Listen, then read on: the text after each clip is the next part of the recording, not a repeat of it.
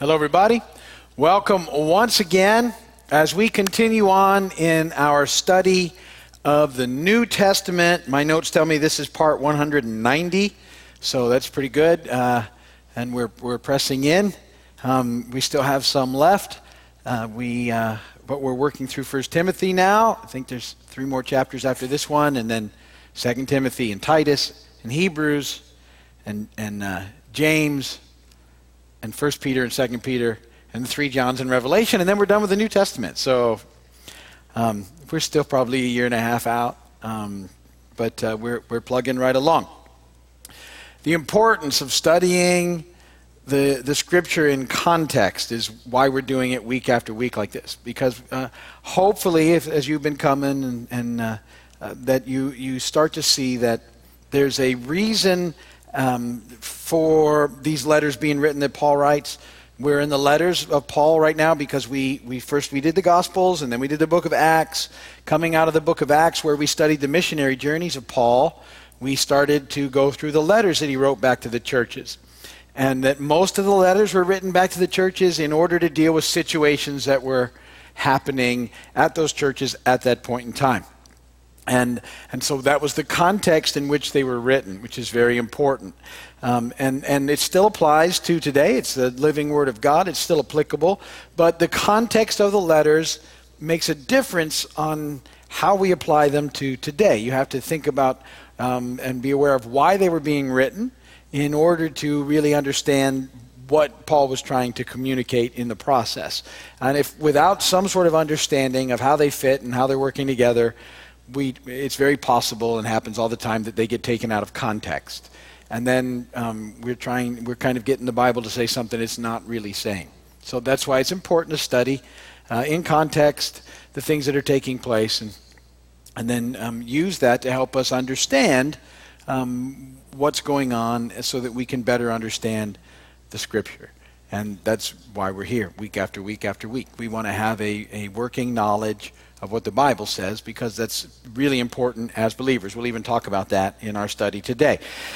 Now, by the time we get to these letters, these 2 letters to Timothy and the letter to Titus, Paul is, in these 3 letters, basically talking about the importance of teaching the church the fundamentals.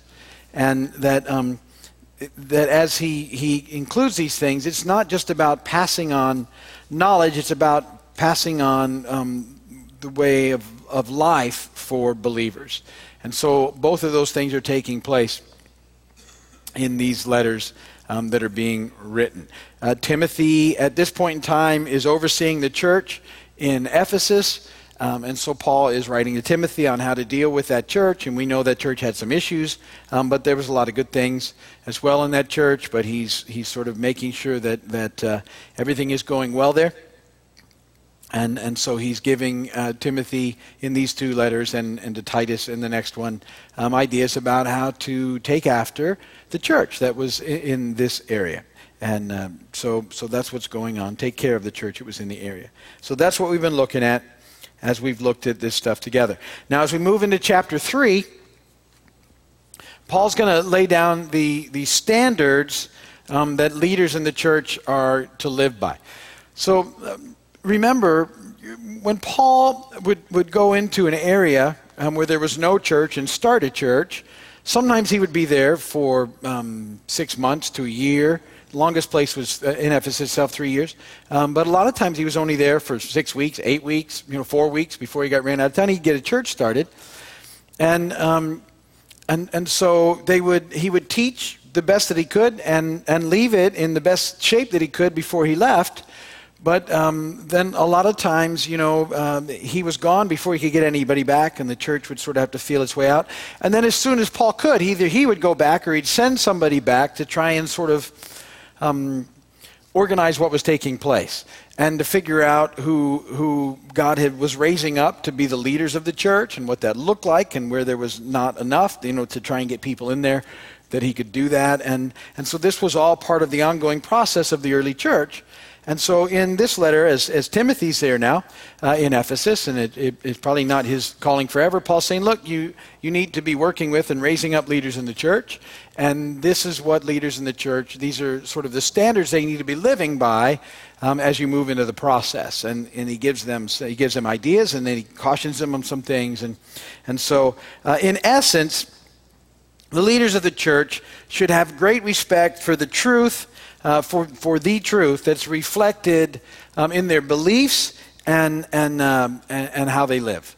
That they in effect need to be people of integrity. And I've always, I believe a good working definition of integrity is that your life matches your words. What you say you believe and how you live are as matched up as possible. None of us is perfect in that, but that's what it means to have integrity.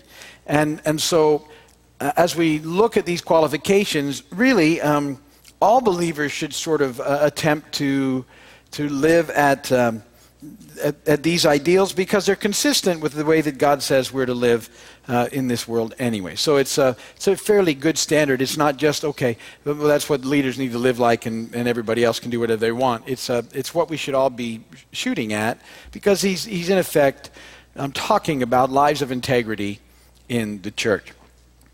So, short chapter, 16 verses. We should have a fairly quick study, unless I go off a lot of bunny trails, and so which happens sometimes. But let's see where it goes tonight. I have no idea when I start. 1 Timothy chapter 3, 16 verses, beginning with verse 1. I'm reading out of the NIV. You can follow along with the Bibles in the pews or on the sheets that we passed out, or if you have your own Bibles, that's great. And whatever translation is good. Here we go. Here is a trustworthy saying. If anyone sets his heart on being an overseer, he desires a noble task. Now the overseer, well, sometimes we're overseers, yes. Now the overseer must be above reproach, the husband of but one wife, temperate, self-controlled, respectable, hospitable, able to teach, not given to drunkenness, not violent but gentle, not quarrelsome, not a lover of money. He must manage his own family well and see that his children obey him with proper respect. If anyone does not know how to manage his own family, how can he take care of God's church? He must not be a recent convert, or he may become conceited and fall under the same judgment as the devil. He must also have a good reputation with outsiders, so that he will not fall into disgrace and into the devil's trap.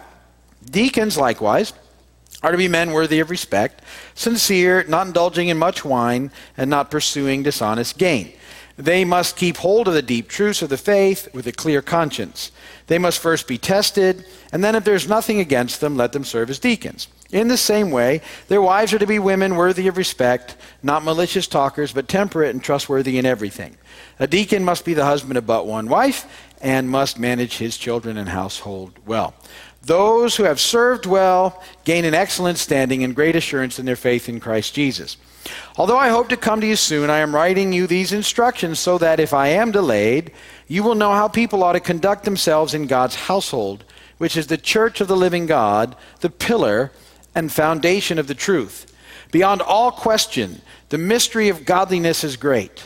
He appeared in a body, was vindicated by the Spirit, was seen by angels, was preached among the nations, was believed on in the world, was taken up in glory. And blessed be the word of the Lord. So pretty much the first 15 verses talk about qualifications for leadership, but as I said, really an ideal that we should all be shooting at as believers on how we're to live in this world and what that looks like. Remember, I've said to you, it's very important that when the world looks in at us, that its first impression isn't that we're a bunch of hypocrites. That's been the impression of the world for the church for a long time, and probably fairly well deserved by the church for the way it's acted over time. But it's incumbent on us to love well enough that, and instead of being critical finger pointers, we admit, this is what we've been talking about, that we're broken ourselves in desperate need of a Savior just like everybody else.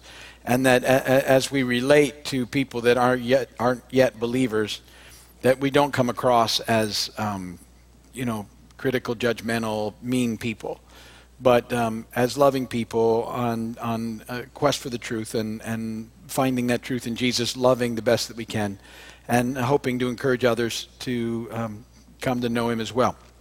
So this is, the way that we're to try and live, which is what we talk about all the time. But he goes on, and then he says, verse in the beginning there, that being a church leader, being a leader in the church should never be taken lightly, because the church belongs to the living God. The church is his church. We have to first and foremost always remember that the church is his. This is God's church. The whole church is God's church. The church everywhere that gathers and worships him is God's church, and he loves his church. So hopefully from here you always hear that we love the whole church as well. Even where we might not agree on everything, if we agree on the basics, then we're good to go, and that we love his church. That's what we're supposed to do, because he loves his church. And so we're to remember that and never take the church for granted or take the church lightly or see the church as anything else than his. This is his, and he does with it as he will, and he uses the church for his glory, and so he uses it because he loves his kids, and the church is, Paul said, the pillar and foundation of the truth. So we have a place to connect and gather, to stay strong so that we can go and do the mission that we're called to, which is to love the world well enough to bring them in so they can know Jesus as well. So it's his church. The word elder that's there can mean pastor, church leader, or overseer. And so that's in effect what he's talking about there in the beginning. The verse is interesting. The husband of but one wife means this, the husband of one wife at a time. So, which is a good thing. It's in effect talking about church leadership, that the church leadership, they shouldn't be promiscuous and they shouldn't be polygamous. I mean, that's what you get out of that. And that's how they're supposed to work. Remember, they lived in cultures where it was not abnormal for men to have many wives and mistresses and all those other things. And Paul's saying it's not how the church is supposed to operate. So he makes that point as being very important. It's also extremely important that people in church leadership, and remember I said we're all shooting for this, don't neglect their families. The family of church leaders is one of their primary responsibilities. I read all the time articles from pastors who have been in the ministry most of their lives, and a lot of them look back and they with regret. The thing that they oftentimes miss is that they didn't spend time with their families, and they look back and think that was where they made a huge mistake in their ministries. That the needs of the church would overwhelm them to the point where they neglected their families, and they can't go back and get that time back. And so, I always want to emphasize how important family is. And if you're blessed to have a family, make sure that you spend time with them and you take time with them and for them and love them and do things with them and let them know how important they are to you, and that this is all part of the process of being sound leaders. That we don't forget, what matters and what's really important. The church is God's church. It's very important, but the church, because it's God's church, can actually will continue to make it without anybody, because God will just get other people to do what they need if you need to spend time with your family. So that's very important. With both of my kids who are here tonight, we always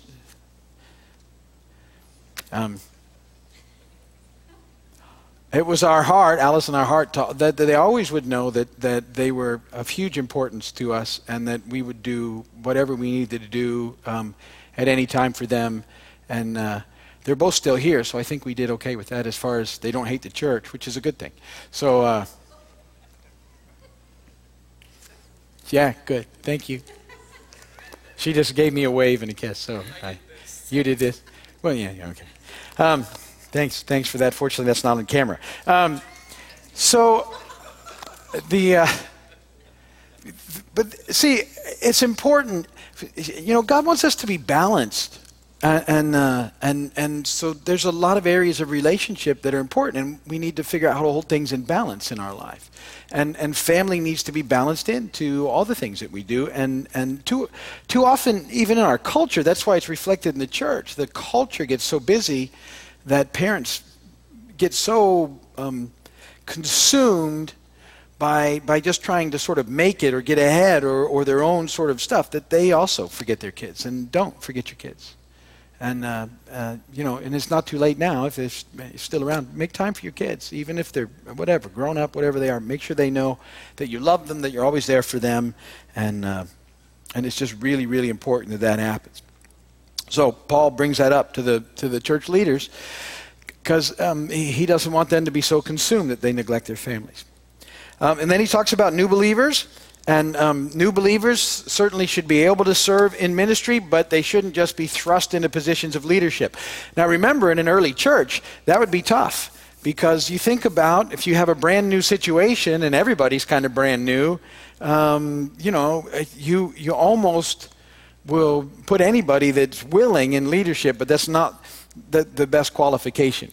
And so what Paul's saying, look, I know that you need people to lead, but let them sort of grow into it and find new believers places to serve, but give them a time to mature in the faith before they start taking on positions of leadership. Because before that happens, there should be evidence of a solid Christian lifestyle and a reasonable knowledge of the Bible before those things begin to take place. So he talked about that. He also gives an admonition about how quickly we move into conceit and pride. On our weekend services, we're talking about the tricks of the enemy, and pride and conceit are another pair of his favorite weapons. We've been talking about guilt and shame right now on the weekends, but he likes pride and conceit almost as much. And because if you get stuck in pride and conceit, if you start thinking that things are happening because of you, you're in trouble. In the church, it's always because of him. Always. And so the admonition is, look, be careful of putting young ones in there, because they'll start thinking they're doing something that God's doing, and they'll get in trouble if that happens. In ministry, all areas of ministry, we always need to come out of a place of humility. And again, with the idea and the remembrance that we're all broken people in need of a Savior. Every single one of us. And that humility is key in this process. Humility keeps us dependent on God. Humility keeps us away from pride and deceit, which keeps us out of that trap. And it just allows us, humility will keep our hearts soft, which is a huge deal in being effective in the world. That if we get hard-hearted, we're done. It's a soft heart that has lots of room for grace and for mercy and forgiveness and for second chances and third chances and do-overs. That all comes from a soft heart. A hard heart will start drawing these very rigid lines that people just can't live up to, and then separates us from being able to do the ministry that we need to do. And then he goes on and he says that as believers, we need to do our best to have good reputations in the community. So that's an important thing. How the community, I talked about earlier, how the community views us. And so, again, I think the best way to do that is to be people that love well and to be as real as we can possibly be. We all are going to have issues, and we're all broken, and so I don't think it's that we should pretend to have arrived when we haven't. I always think that the most important thing is to be as real as you can be with where you're at, and that we're all a mess, but we know Jesus. So we're working on it, and presenting that to people, I think, is important. And for years, and it's still always on the forefront of my mind, I want, my hope for us as a group is that when people think about us, they might say all sorts of things about us, but that they would overall say, well, they're pretty kind, and they tend to love pretty well. That would be my hope. Everything else is kind of up in the air. And we have good eggs. I don't know what else happens, but it goes on and he starts to talk about deacons and deaconesses because we've read about deaconesses in the scripture. This position seems in the church seems to have been established by the apostles in Acts chapter 6. I've got those verses for you, 1 through 4. They're not in your notes, but let me read them to you real quick. In those days, when the number of disciples was increasing, the Grecian Jews among them complained against the Hebraic Jews because their widows were being overlooked in the daily distribution of food. So the 12 gathered all the disciples together and said, "It would not be right for us to neglect the ministry of the word of God in order to wait on tables. Brothers, choose 7 men from among you who are known to be full of the Spirit and wisdom. We'll turn this responsibility over to them, and we'll give our attention to prayer and the ministry of the word." So as the church was growing, the apostles were getting a little overwhelmed with things, and so there needed to be some people put into place to deal with some of the issues that were coming up. In this case, it was the distribution of food that was going on, and the Jews from Greece felt like they weren't getting what they should get, and compared to the Jewish widows from the Hebrew part of things. And so the apostles get together and say, okay, let's put some people in place. Fascinating, if you look at the list, I love this about the apostles. They put 7 guys with Greek names in charge of making sure that got straightened out. That's like, okay, here's how we're going to fix that. We'll put the Greek guys in charge because that's where the issue was getting slighted, and that will fix it. Among them was Stephen, who we know was an amazing disciple in the early church, and he taught, and he was used by God mightily, and he was one of the first recorded martyrs in Acts chapter 7, there when Paul was persecuting the church. So deacon, in effect, what a deacon is one who serves. That's what it means. So, to me, I don't mean to take it lightly. Some denominations actually have an ordained deacon group in their churches. I've always felt at some level like because it's one who serves, and then not in any way minimizing it, that we all should be shooting for that level as people that serve. So that should just be where we're headed, as that we're always looking to be someone that serves. And I've always sort of thought of it more that way myself than anything. Again, I know that might be difficult for some people, but for me, it's like as people mature and grow and serve, that all of them hopefully kind of step into those roles as part of where they're headed in their lives. So that's sort of the first 15 verses. That last verse, pretty interesting. 1 Timothy 3:16. I want to read it to you again because it's kind of funny just sitting there after all these things that we just talked about. It says, "Beyond all question, the mystery of godliness is great. He appeared in the body, was vindicated by the Spirit, was seen by angels, was preached among the nations, was believed on in the world, was taken up in glory." And so this verse is actually a short hymn in which Paul is affirming the humanity and the divinity of Jesus, that he's fully God and fully man. And in that, he's sort of reminding Timothy of the heart of the good news of the gospel. Jesus becoming a man, the incarnation, is the basis for our being made right with God. He had to come in order to live a perfect sinless life. And then being vindicated by the Spirit speaks of the power of the Holy Spirit, which raised Jesus from the dead after he willingly gave his life there on the cross and died. He's raised from the dead. And that he was seen by angels and taken to heaven is a picture of his divinity. And so it's a picture, a very powerful picture at the end of this chapter of who Jesus is and why he came and what he did.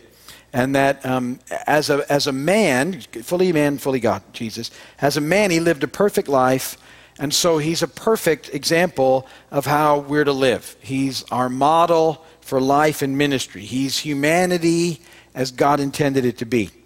As God, then Jesus gives us the power to do what is right. And you know what I like to call that? I call that living by doing the next right thing.